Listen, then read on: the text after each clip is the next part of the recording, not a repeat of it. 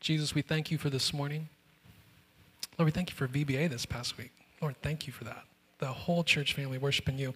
Jesus, use this time to help us, to make us more like you. Help us to understand covenant. Help us to understand your love. Jesus, we pray this in your name. Amen. All right, well, it is great to be in worship with all of you this morning. If I haven't met you before, my name is Daniel Triller. I'm one of the pastors here on staff. Always love being with you. And hey, if you are watching on the podcast, it is great to have you as well. Hey, I won't bury the lead here. I have some exciting news to share with you all. Our word for this morning is covenant. And in just 2 weeks, I'm making the biggest covenant that I'll ever make. I am getting married. Come on. No, we're still on. My wife-to-be, her name is Callie. We are really excited to start our life together, and I'm excited for her to be a part of our church family. And it was pretty funny. A couple months ago, I wrote a messenger article. It's our church newsletter magazine about our relationship and our upcoming marriage. And I've written a number of articles before, have never heard a word. So I kind of thought to myself, okay, this will be the same thing. I probably won't hear about this either. But oh my goodness, I was wrong. I mean, I've heard from dozens of you, and so thank you for your encouragement and support. It's just another reminder that people love love. And based on those who responded to the article, people who love love are predominantly women between the ages of 50 and 75. But the sentiment remains the same. People love love. And anyway, before I get myself into too much trouble here, I only tell you this because at the very heart of it, marriage is a covenant. And so throughout this sermon, I'll tell you what I've been learning about covenant as I've been learning about marriage over these past few months. And real quick, just to get everybody on the same page here, we are in the middle of a sermon series that we've been calling, But What Does It Mean? Where we've been looking at some of those key words that show up over and over again in the Bible, those words that you've been hearing throughout all these years at church and thinking, wait, slow down. What does that mean? And it's important that we talk about covenant for a couple reasons. One, because it's a word that our culture today has no understanding of, and yet at the very same time, it's one of the most important words that the Bible uses to describe God's relationship with us. You know, think about this. When was the last time you ever heard someone use the word covenant? I mean, hardly ever, right? Taylor Swift and Justin Bieber will continue to write songs about love, but they will never write one about covenant. And to their defense, Sinatra wouldn't have either. I mean, covenant is one of the key themes at the heart of the Bible. And in fact, many Bible scholars, if you were to ask them to use one word to describe the main message of them, would tell you covenant. A God who makes them, a people who break them, and a God who makes them again. And even more, covenants are the kinds of relationships you and I want and need the most. A covenant is the most deep, intimate, life-giving relationship any two people can have. And so covenant may be a word that you never use, but it's what you and I want deep down. And all right, that's enough setup. Let's get going. You're probably asking, what is a covenant? And the first thing you need to know is this. A covenant is a relationship centered around promises. And this is true in every covenant, both the covenants that we make with each other and the covenants that God makes with us. I mean, think about marriage. You know, in a marriage, you make promises, specifically those vows that you make to one another on your wedding day, where you promise before God and these witnesses to be your loving and faithful husband or wife from this day forward as long as we both shall live. I mean, marriage is a covenant. In addition, families, the relationships within a family are covenant relationships. You know, think about the relationships your parents, the relationships parents have with their kids. I mean, parents don't necessarily say this to their newborn son or daughter when they're walking out of the hospital, but they're essentially making the same covenant promise. You know, I promise before God and these witnesses to be your loving and faithful parent from this day forward, and maybe we'll add to this one, or at least until you finally move out and get a job. The relationships you have with your parents and siblings are often covenant relationships. I mean, every time you help a family member who's in great need and you say, hey, we're family, that's what families do. You're saying, hey, this is a covenant, and that's what covenants do. And finally, some of our deepest friendships are covenants. You know, in the Bible, Jonathan and David had a covenant. Ruth and Naomi did too. Ruth even says to Naomi, where you go, I'll go. Where you stay, I'll stay. I mean, that's a covenant friendship. And coincidentally, that also happens to be the slogan for all those who are playing Pokemon Go. A covenant is a relationship centered around promises. And the same is true in the covenants that God makes with us. You know, God makes a number of covenants throughout Scripture with his people. And each one is centered around promises, including the covenant that he is making with Abraham in our Scripture today. And yes, he's still technically Abram in this passage. We're just going to fast forward. He later becomes Abraham. We're just going to call him that.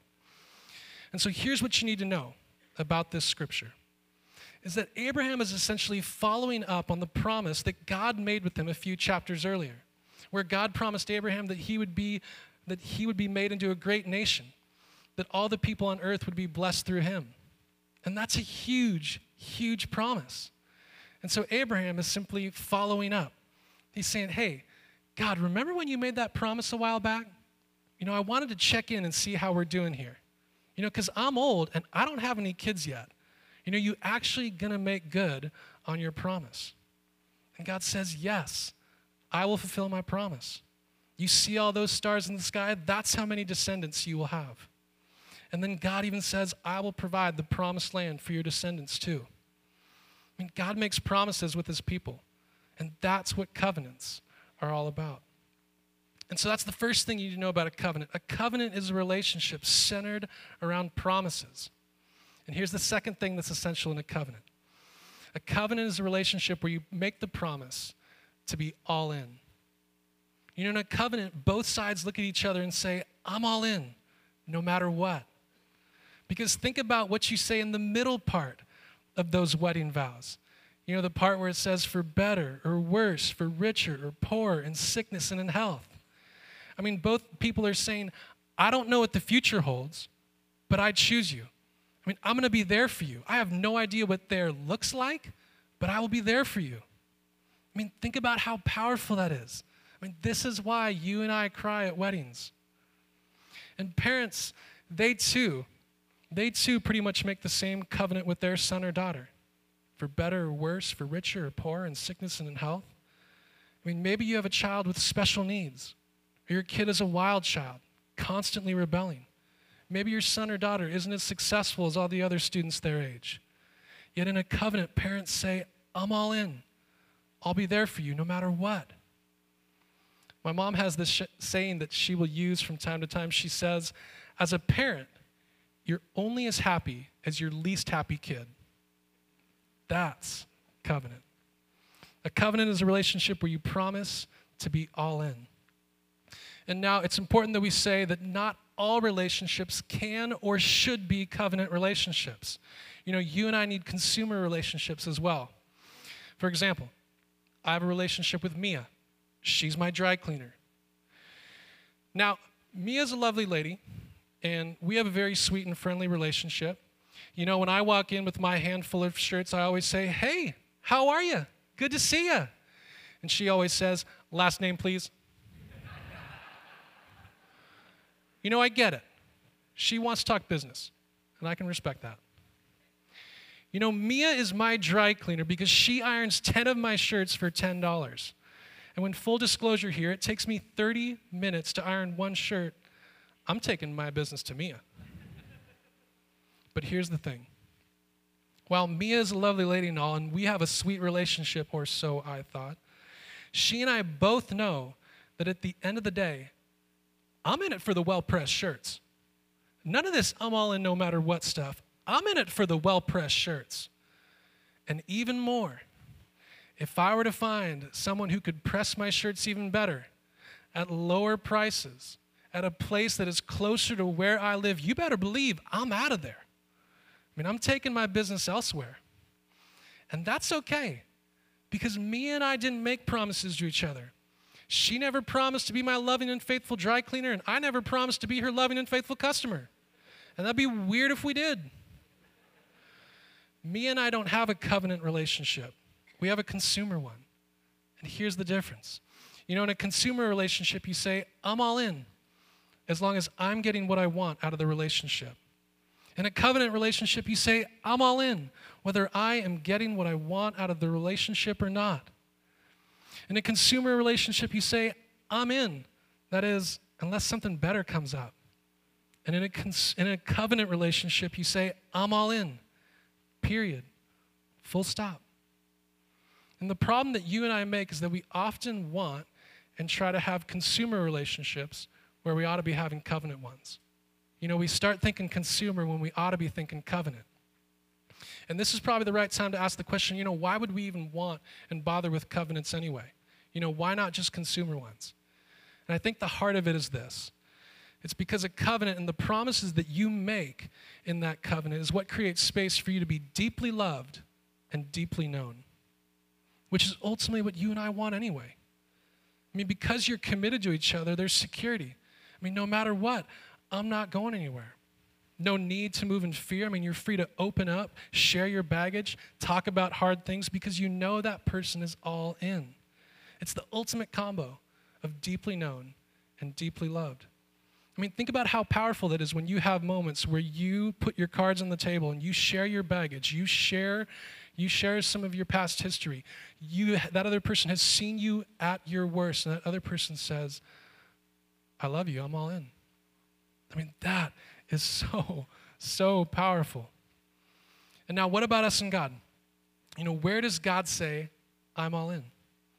And specifically within this covenant he is making, where does God say, I'm all in? And the thing is, I can't tell you quite yet. I need to build a little bit more suspense here because there's one more thing that's essential in making a covenant. And this is the one that people are often surprised by. A covenant is a relationship that is binding in some way. And here's what I mean for that. For a relationship to truly be covenant, there has to be some kind of symbol or public promise or witnesses or signature or something that says, I'm not going anywhere. I will stay true to my word. I'm going to keep my promise. A covenant is binding in some way. And this is where some people might say, come on, really? That sounds too legalistic, too formal, too demanding. I mean, why does it need to be binding? Can't we just say, I love you and call it good? And maybe, but then how do you explain this? How do you explain why Beyonce's Single Ladies was #1 on the charts for so many months in a row? I mean, do you remember the chorus? If you like it, then you should have put a ring on it. I mean, Beyonce is singing what so many people are thinking. You know, you tell me you love me. You tell me you want to marry me. Well, okay, then give me a sign. Give me something I can point to. Give me something that lets me know that your word is good and true. I mean, the rings are important, just as the vows being public are important, the signature important, the witness is important, the piece of paper is important, making it legal is important. You know, we're saying to each other in that moment, here's how much I'm willing to give up to be a part of this relationship. Here's how far I'm willing to go to give up my freedom. I mean, it's that ultimate moment of saying, I'm not going anywhere. I'm all in. I mean, for a relationship to be a covenant, it has to be binding in some way. And this is exactly what Abraham asks of God after he promises him descendants and land. I mean, Abraham says to God, but how will I know? How will I know that you will give me this land for me and my descendants? I mean, how do I know that you are all in? And so God responds to Abraham by asking him to set up the traditional covenant-making ceremony that was commonplace in the Old Testament days. I mean, he asked Abraham to find some animals, cut them in two, and arrange them opposite of each other. Because here's how you would make a covenant. Two people would make promises to each other, and as a way of committing to those promises, each person would walk between the pieces. And they're essentially saying in that moment, I will become like these animals. I will die if I don't keep my promises, if I don't hold to my end of the bargain. And so Abraham does what God tells him to do. He sets everything up. It's all ready to go. The covenant-making ceremony is ready to begin. And Abraham assumes that God will ask him to walk between the pieces as a way of saying that if he doesn't obey God, he will surely die, that God won't bless him with descendants and land. But as soon as Abraham is done setting everything up, he falls asleep. And this is where things start to get kind of weird. Because all of a sudden, out of nowhere, you've got a smoking fire pot with a blazing torch. I mean, what the heck is going on here? And we got to push pause for a second, because we got to take a step back. I mean, have you ever noticed that there are times throughout Scripture where God says that if we break the covenant, we will surely be destroyed, that he's through with us, that he's shutting the whole thing down? But yet, have you also noticed that there are other times where God says that there is nothing we can do to break the covenant, that he will never leave us nor forsake us? And so the question is, which one is it?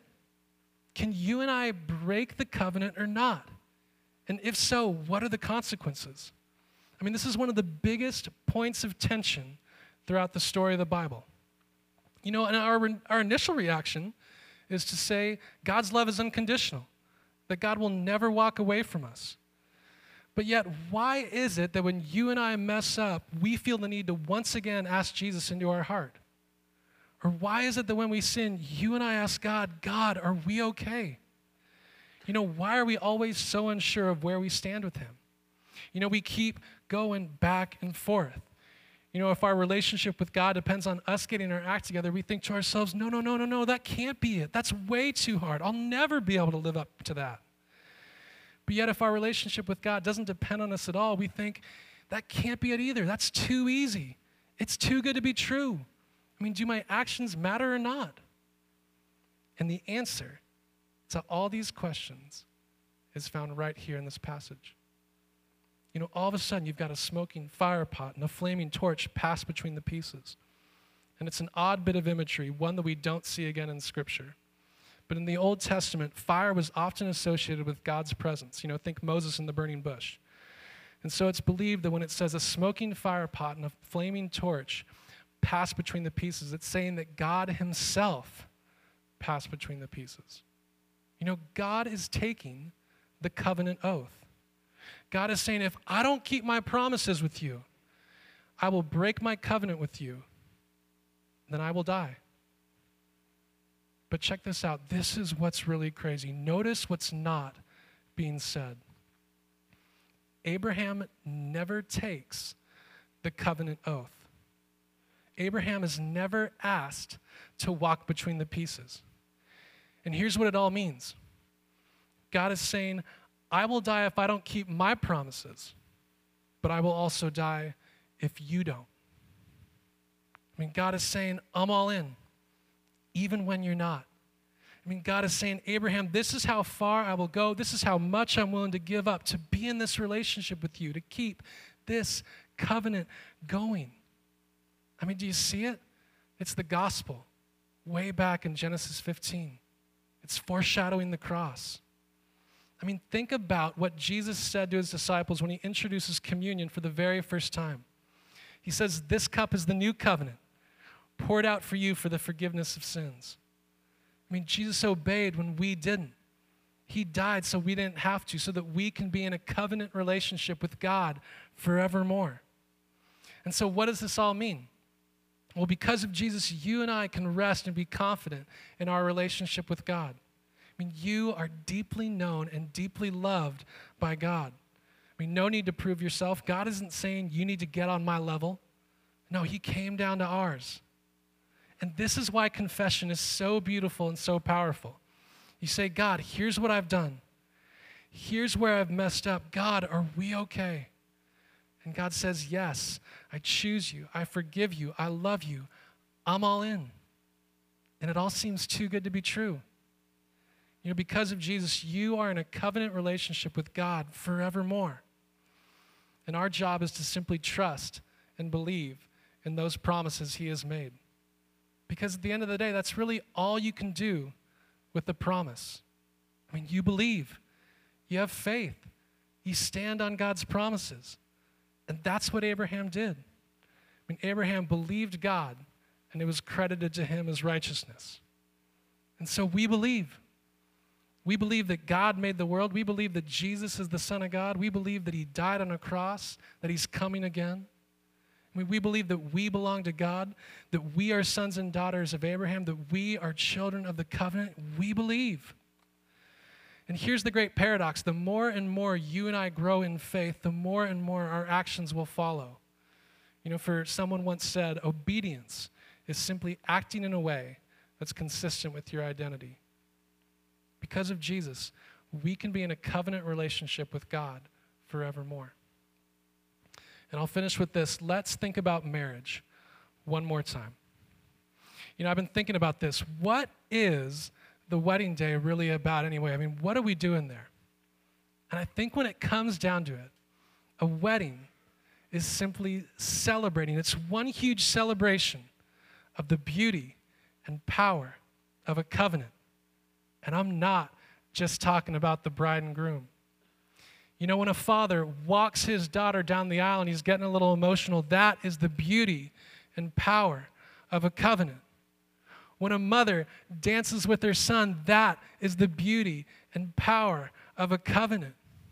When a brother or sister or best friend cries happy tears as she's telling stories during the toast, that is the beauty and power of a covenant. When you do the couples dance and you say if you've been married 10, 20, 30, 40, 50 years, you just keep on dancing and there are still people out there dancing, that is the beauty and power of a covenant. And above all, from our Christian perspective, a wedding celebrates the beauty and power of our covenant with God. After all, the Bible says that we, the church, are the bride of Christ. That we have a God who says, I will be with you. We're in a relationship where we are deeply known and deeply loved. A God who looks at us and says, I'm not going anywhere. I'm all in. Let's pray. Jesus, we thank you for this morning. Jesus, we thank you for this covenant that you have made, that you died for us. Lord, help us to understand your love for us even more. Lord, help us to understand the covenants that we have with other people. May they be a reflection of your love. Jesus, we pray this in your name. Amen.